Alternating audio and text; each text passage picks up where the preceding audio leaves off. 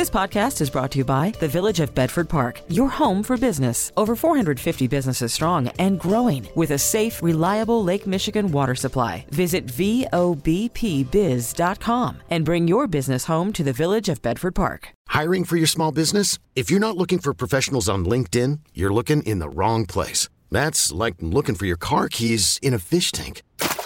LinkedIn helps you hire professionals you can't find anywhere else, even those who aren't actively searching for a new job but might be open to the perfect role. In a given month, over 70% of LinkedIn users don't even visit other leading job sites. So start looking in the right place. With LinkedIn, you can hire professionals like a professional. Post your free job on linkedin.com/recommend today.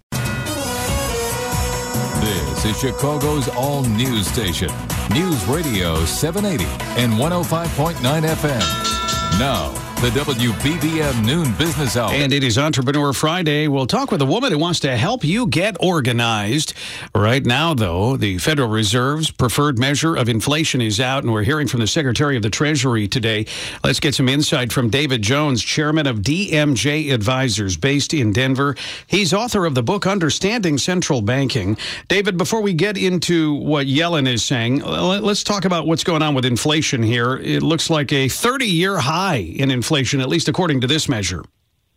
That's exactly the point to make, Cisco. It's a clear evidence that inflation is high and maybe even going higher. The thing to watch closely was just mentioned a minute ago, and that's labor costs. People have decided to stay home, and since government unemployment compensation payments were so high, they can wait it out, and they say to their employer, look, if you want me back at work, you got to pay me for it. And that means wages are headed substantially higher. Our Fed chairman, in his latest comments, Chairman Powell, said it's time to taper risk tilt to supply bottlenecks and higher inflation. What we all have to watch for closely is evidence of wages going up, forcing companies to raise prices, and that's exactly the kind of wage price spiral we're in right now. Let's talk about we touched on this already, but sort of we were told this would be transitory. We were told, it was 6 months, 9 months, maybe a year, but it sounds like you're saying a lot of what is going into inflation is going to be baked into this economy, and it's not going anywhere. That's exactly what I'm saying. It may be that our Fed chairman did say he expected inflation to be temporary or transitory, but in fact, it's not the case at all. And I think even the Fed chairman is changing his mind. I think in the next meeting, in policy meeting on November 2nd and 3rd, we're going to get the so-called taper decision. That means the Fed, which is right now buying huge amounts of securities, $120 billion per month, will start to taper that total, probably starting in November and continuing out through June of next year. That would mean by the middle of next year, the Fed will finally stop buying those securities and pumping liquidity into the economy, and then we'll have to watch for a Fed rate hike after that. So the Fed's going to be giving us less accommodation at a time when inflation is clearly going higher. I think the Fed chairman has to change his view on how permanent inflation might be. Briefly, you have Janet Yellen, the Treasury Secretary, saying that a big spending bill could actually be anti-inflationary. Help us understand that, and is it true? It's not true, and I have a decent respect for former Fed Chair Janet Yellen, but there's always a problem, Cisco, when public servants start to emphasize politics over their economic judgment. I can't believe that she would make the economic judgment that higher spending by the government at this moment would lead to lower inflation. There's not a chance that's going to happen. Higher government spending, particularly at a time when the Fed has still been pumping money into the economy, means higher inflation, and particularly if wage costs are going up. Thanks so much, David Jones. He is chairman of DMJ Advisors. Amazon issuing disappointing guidance for the fourth quarter, citing supply chain issues and also labor shortages. It could open the door for brick and mortar retailers. Let's get some perspective from Gerald Storch, CEO of Storch Advisors, formerly vice chairman at Target and chairman and CEO of Toys R Us. Jerry, I mean, if Amazon can't figure out how to get around supply chain issues, does that mean anyone can figure out how to get around this? Well, look, I think we have to put all of this in perspective. Let's turn to Amazon first. They grew astronomically during COVID last year. So what we're seeing here is that they can't quite have spectacular comps on top of spectacular comps. So they're still up 50 to 60% on a 2-year basis. And this is a business that, for example, next quarter will do well over $100 billion in sales. So their growth is quite high, and people talk about slowing down, but they're forgetting to look at the denominator of the fraction, how fast they grew last year and what the base is that they're growing off of. So really they're just coming up across more difficult comparisons. As for their supply chain, I'd never bet against Amazon. They have their own supply chain. They're the only one who does. They can deliver all the way to your home. Everyone else is counting on UPS and FedEx, who've already said they're going to have troubles this holiday season. So, meanwhile, demand is tremendous. The reason we have a supply chain problem, is because exports from China are up 30%. Imports through the port in L.A. are up 22%, so you got a backlog because they can't quite come in as fast as it's being shipped out. But somehow retail sales over a 2-year stack are still up 20% on a consistent basis, which is absolutely unheard of. So the economy is supercharged. Demand is very, very high. All the demand will not be met, but it's still going to be a spectacular Christmas by any measure. Is there a benefit if, especially you mentioned a lot of companies have to be delivered with FedEx, UPS, that sort of thing. Is there an advantage here at all for bricks and mortar, especially if people really want gifts and they really want them fast? There sure will be this year, because as you get to December, I think you're going to see increasingly that the internet companies are not going to be able to make promises that you can order, the day before Christmas like they've done in years past and still get it, that kind of thing. Not going to be able to do that. Not with the kind of shortages that we see in supply chain, the difficulties of FedEx and UPS delivering. Moreover, keep in mind the bricks and mortar, a lot of it was shut down or pretty restricted last holiday in California and throughout the Northeast, where there are a lot of restrictions in place as COVID spiked during the winter. So if that does not happen again, bricks and mortar will be wide open this year, ready to shop. You won't find everything you want. There'll be shortages, but you're not going to get a lump of coal either. There's plenty to buy. And so people are coming to the stores and buy because they know they can take it home and get it there in time, whereas you order through the internet that last week, there's no assurances in this environment. So big opportunity for bricks and mortar to capture some of the share they lost last year. Yeah, you touched on what was one of my questions, and that is, okay, bricks and mortar, more people are maybe going to be going in there, but they're having the supply chain issues too, so they may not have as much on the racks as they'd like to. Look, they won't have everything, but I wouldn't lose any sleep over the ability of Walmart or Target or Costco to stock the shelves. They're going to have most of what you expect to find there. Look, if you want a specific hot toy for your child, buy it now. But that doesn't mean there won't be plenty of toys to buy as you get all the way to Christmas. I don't expect to see bare shelves. Nothing like that. That's an exaggeration. Will sections be out of stock? Of course. Will the hottest products be out of stock? Some of them are already. But it doesn't mean there will be plenty to buy for Christmas. And I expect consumers overjoyed by the big reopening here to come out in droves, and it's going to be a spectacular Christmas by any measure. That's what's going to happen. Thanks so much, Gerald Storch, CEO of Storch Advisors. Information to make cash and save cash. The WBBM Noon Business Hour continues. The announcement that Facebook is rebranding itself as Meta is impacting stocks and cryptocurrencies in multiple ways. Facebook stock today up right about 2.25%. Let's see what's going on. Michael Palumbo is here, founder of MJP Capital. Michael, I find it a little funny. You had a little bit of a surge here in this Canadian company when Facebook announced the change. Yeah, I'm assuming you're talking about Meta Materials, which just because it has the name Meta in it, it rose about 20% on the news that Facebook is changing its name to Meta. And it shows you that the efficient market hypothesis doesn't always hold, at least not in the short term. You have things like that happen. The same thing happened with Zoom Technologies, which had a ticker of ZOOM, and everybody started, well, not everybody, but people that are unsophisticated started buying it thinking they were buying the Zoom teleconference company, and the stock soared for a while, and then they actually had to change the name of Zoom Technology just so people would stop mistaking it.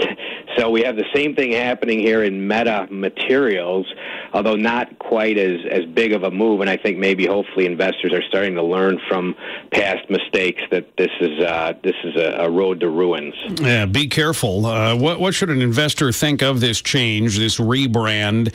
Does that have any impact on how an investor looks at the stock? Well, it just shows again that Zuckerberg is trying to stay ahead of the curve.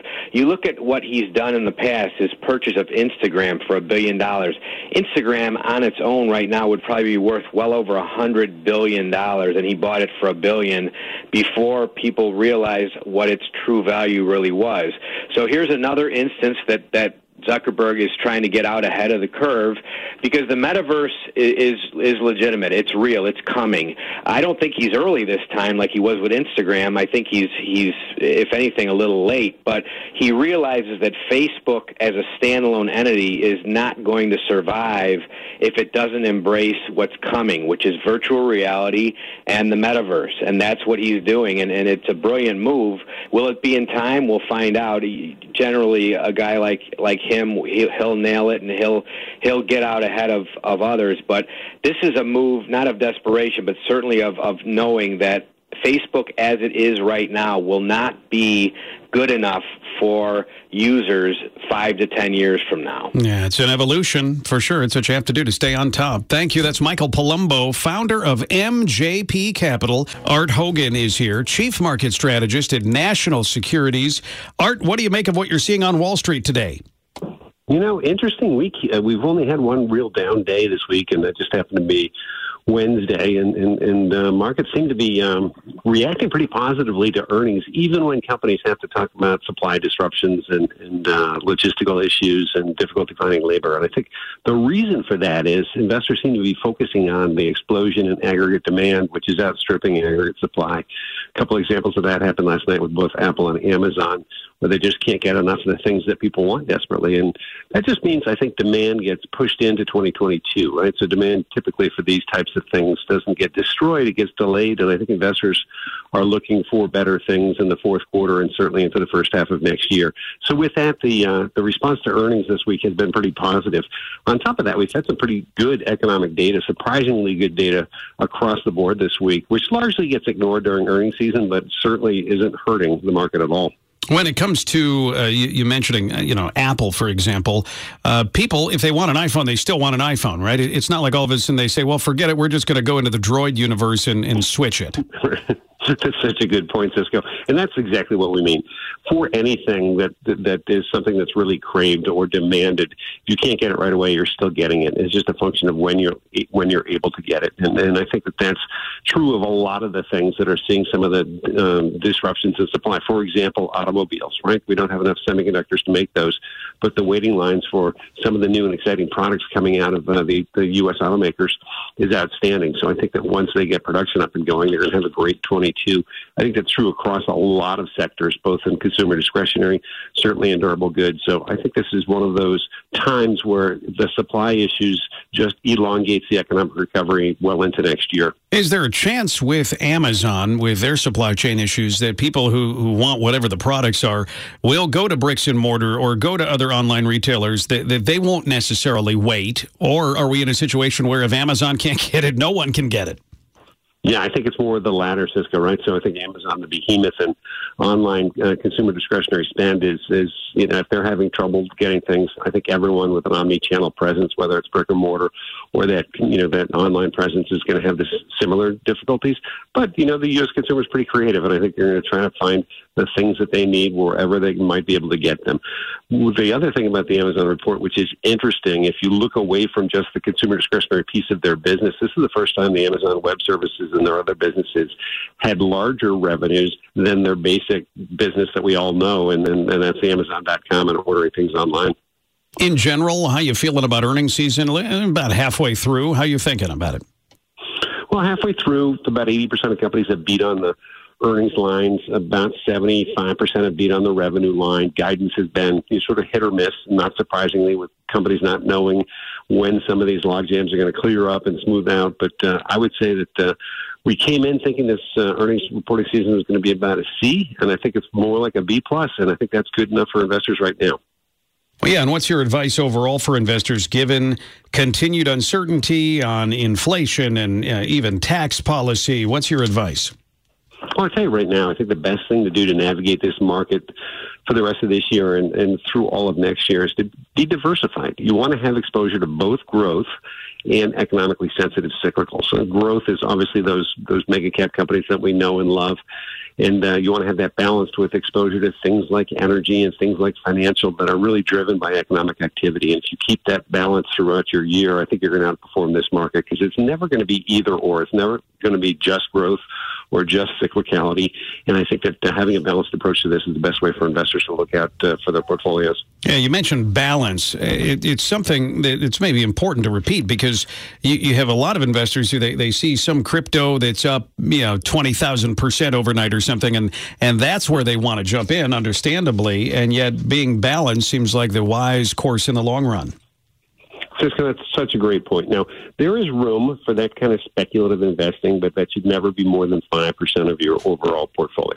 So if you want to dabble in things that are sort of off the board and interesting to you, whether it's in EVs or cryptocurrencies or the blockchain somehow, and I think more access to that will come over the course of the year if there's some ETFs that get approved that actually have the asset behind them, then I would say that's fine, but that shouldn't be a majority. It should be a minority, like a 5% or less percentage. That would be the same thing we'd say about precious metals or any of the alternatives. I think your overall long-term portfolio should have stocks in it, and those stocks should be balanced between both growth and economically sensitive cyclicals. Thanks so much for all the advice and insight. Art Hogan, Chief Market Strategist at National Securities in New York. I'm Sandra, and I'm just the professional your small business was looking for. But you didn't hire me because you didn't use LinkedIn Jobs. LinkedIn has professionals you can't find anywhere else, including those who aren't actively looking for a new job, but might be open to the perfect role, like me. In a given month, over 70% of LinkedIn users don't visit other leading job sites. So if you're not looking on LinkedIn, you'll miss out on great candidates like Sandra. Start hiring professionals like a professional. Post your free job on linkedin.com/recommend today. We get it. Attention spans just aren't what they used to be. Heads in social media and eyes on Netflix. But what do people do with their ears? Well, for one, they're listening to audio. Americans spend 4.4 hours with audio every day. Oh, and you want the proof? Well, you just sat through this ad that's now approaching 30 seconds. What could you say to a potential customer in 30 seconds? Let Odyssey put together a media plan tailor-made for your unique marketing needs. Advertise with Odyssey. Visit ads.odyssey.com. Making sense of your dollars. The WBBM Noon Business Hour continues. It's Entrepreneur Friday. This afternoon, we're learning about a business built around home organization. We welcome Jessica Littman, founder and CEO of The Organized Mama. Jessica, good to have you joining us. For people who are not familiar with The Organized Mama, kind of give us a thumbnail sketch of what you do. Yes, thank you so much for having me. Well, The Organized Mama is a business that focuses around teaching families how to organize, because when you're organized, you have more patience, you're calm, and you're not as chaotic as you would be without any organization in your life. So what made you think there's a hole here that I can fill as an entrepreneur? There's people who need help with this. So a few years ago, I had friends asking me how to organize their houses like mine, and that's when I saw the need. And you saw that people, maybe they want to be organized, they just can't figure it out on their own? Exactly. Or a lot of people were taught how to organize for themselves, but not for multiple people living in a space like a house. Yeah, where all of a sudden you have 2, 3, 4 kids and everything changes. Exactly. So what do you do? I mean, do people come to you and then you go to their house? Do they show you pictures? Do you have advisors that work with people? Is it general advice? Help us to understand that. Yeah, so most of it is covered all digitally, especially since 2020 was just a crazy year. So I help people do virtual organizing, so they will send me pictures. We'll discuss plans to create order in their homes. I also have courses and workbooks to kind of help people that feel like they're more organized, but they want, kind of that extra support or accountability. What kind of feedback do you get from people once they move from disorganization to organization in their home? Just everyone has said that they just feel like life is just easier when things are organized, which sounds so crazy, but, it happens. So as a business person, I mean, we're talking to entrepreneurs here. What's your advice? Because there's lots of people who maybe have skills like this where they could put them to use, and yet they're just not exactly sure how. What are some lessons you've learned? Ooh, lots of lessons. The biggest one I think that I'll share is on really focusing on what you're good at and finding other people to teach you things that you might still want to learn. I mean, being an entrepreneur, you have so many different hats you have to wear. So focusing in on what you're good at and finding others that can support you in the areas that you're not so good at. And it sounds like you did a little talking to people just around you in order to see the need. Yeah. Sometimes is it that simple? I think so. I think if you talk to friends and family and they're like, this is a great idea, then maybe test it out with, people that might not be close to you. You might want to, ask, do a poll on social media with social media friends, because they're not your immediate friends, just to see if that would work. If your business idea would be something that they'd be interested in. Yeah, test it out, though. Don't just go full bore, because you may learn some lessons in the testing phase. Yes, I totally agree with that. Thanks so much. Really good to meet you and find out a little bit about what you do. Jessica Littman, founder and CEO of The Organized Mama. That's Entrepreneur Friday. Money conversation that pays a big dividend. The WBBM Noon Business Hour continues. Starbucks CEO Kevin Johnson defending the coffee chain's plans to raise wages for its baristas. The stock down about 8 points today. Let's find out what's going on. Nick Raich is here, CEO of the Earnings Scout based in Cleveland. You find him online at earningsscout.com. Nick, what's going on here? You got a CEO defending what it pays. Right. Well, the one thing on Wall Street, to get workers back for Starbucks, we're here in Ohio. They're closing stores early because of worker shortages. So demand is really strong at Starbucks and many other places, but they can't meet the demand. So a way to get people back is higher pay. And the higher pay, what that does is erode the margins, future margins, if Starbucks can't pass on the cost. So Wall Street's looking at this and going, maybe future margins are going to be less, and resetting the stock price lower today because of it. Now, you have a situation with Starbucks. They were kind of at the forefront of providing higher wages and benefits. I'm thinking things like health insurance for their workers. So Starbucks, they've always been doing that, but now they're under pressure to do some more of it. Right. Well, now we're talking by mid-2022, Starbucks is talking the average wage will be $17 an hour, with some places, with some baristas making $23 an hour. That's much higher than what anyone was anticipating a year ago. And once that gets set, then the Fed's going to have a problem with wage inflation being a real problem, and probably the inflation being a transitory theme by the Fed will be no more. We'll have persistently high prices. You mentioned the fact that many of the stores are either not open or they're not open the same number of hours. It seems like that's going to continue to put pressure on earnings. Yeah, it's something I've never seen in the course of my near 30-year career.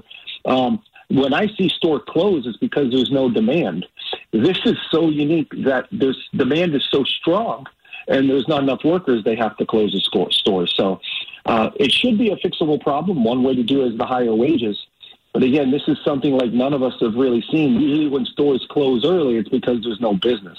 That's not the case with Starbucks. Demand has never been stronger. Starbucks, really, over the years, they've just had a lot of growth in China, and yet there's been some challenges for Starbucks in China recently. Right. In China in general, a lot of the emerging world has had some issues. And you see that just whether it's the COVID variant, how it's been handled, or business regulations in overseas. But yes, that was a growth engine for Starbucks. It still will be a growth engine as things hopefully start to get back to normal. But we're still not back to 2019 normal yet by any means. So as investors think about Starbucks, I mean, it's really become such an iconic brand. What's your advice to them about the stock? I still think it's a long-term good holding investments. What we got to find is a way to deal with getting workers back to meet the demand. It should be a fixable problem. These are probably still some unintended consequences you had from all the monetary and fiscal stimulus that's been out there, but we need to find a way to get people back to work at reasonable wages where they can make a good living, but it's not going to crimp the margins for Starbucks. Thanks so much for all the advice, Nick Rach. He is CEO of the Earnings Scout. You find him online at earningsscout.com. We get it. Attention spans just aren't what they used to be. Heads in social media and eyes on Netflix. But what do people do with their ears? Well, for one, they're listening to audio. Americans spend 4.4 hours with audio every day. Oh, and you want the proof? Well, you just sat through this ad that's now approaching 30 seconds. What could you say to a potential customer in 30 seconds? Let Odyssey put together a media plan tailor-made for your unique marketing needs. Advertise with Odyssey. Visit ads.odyssey.com.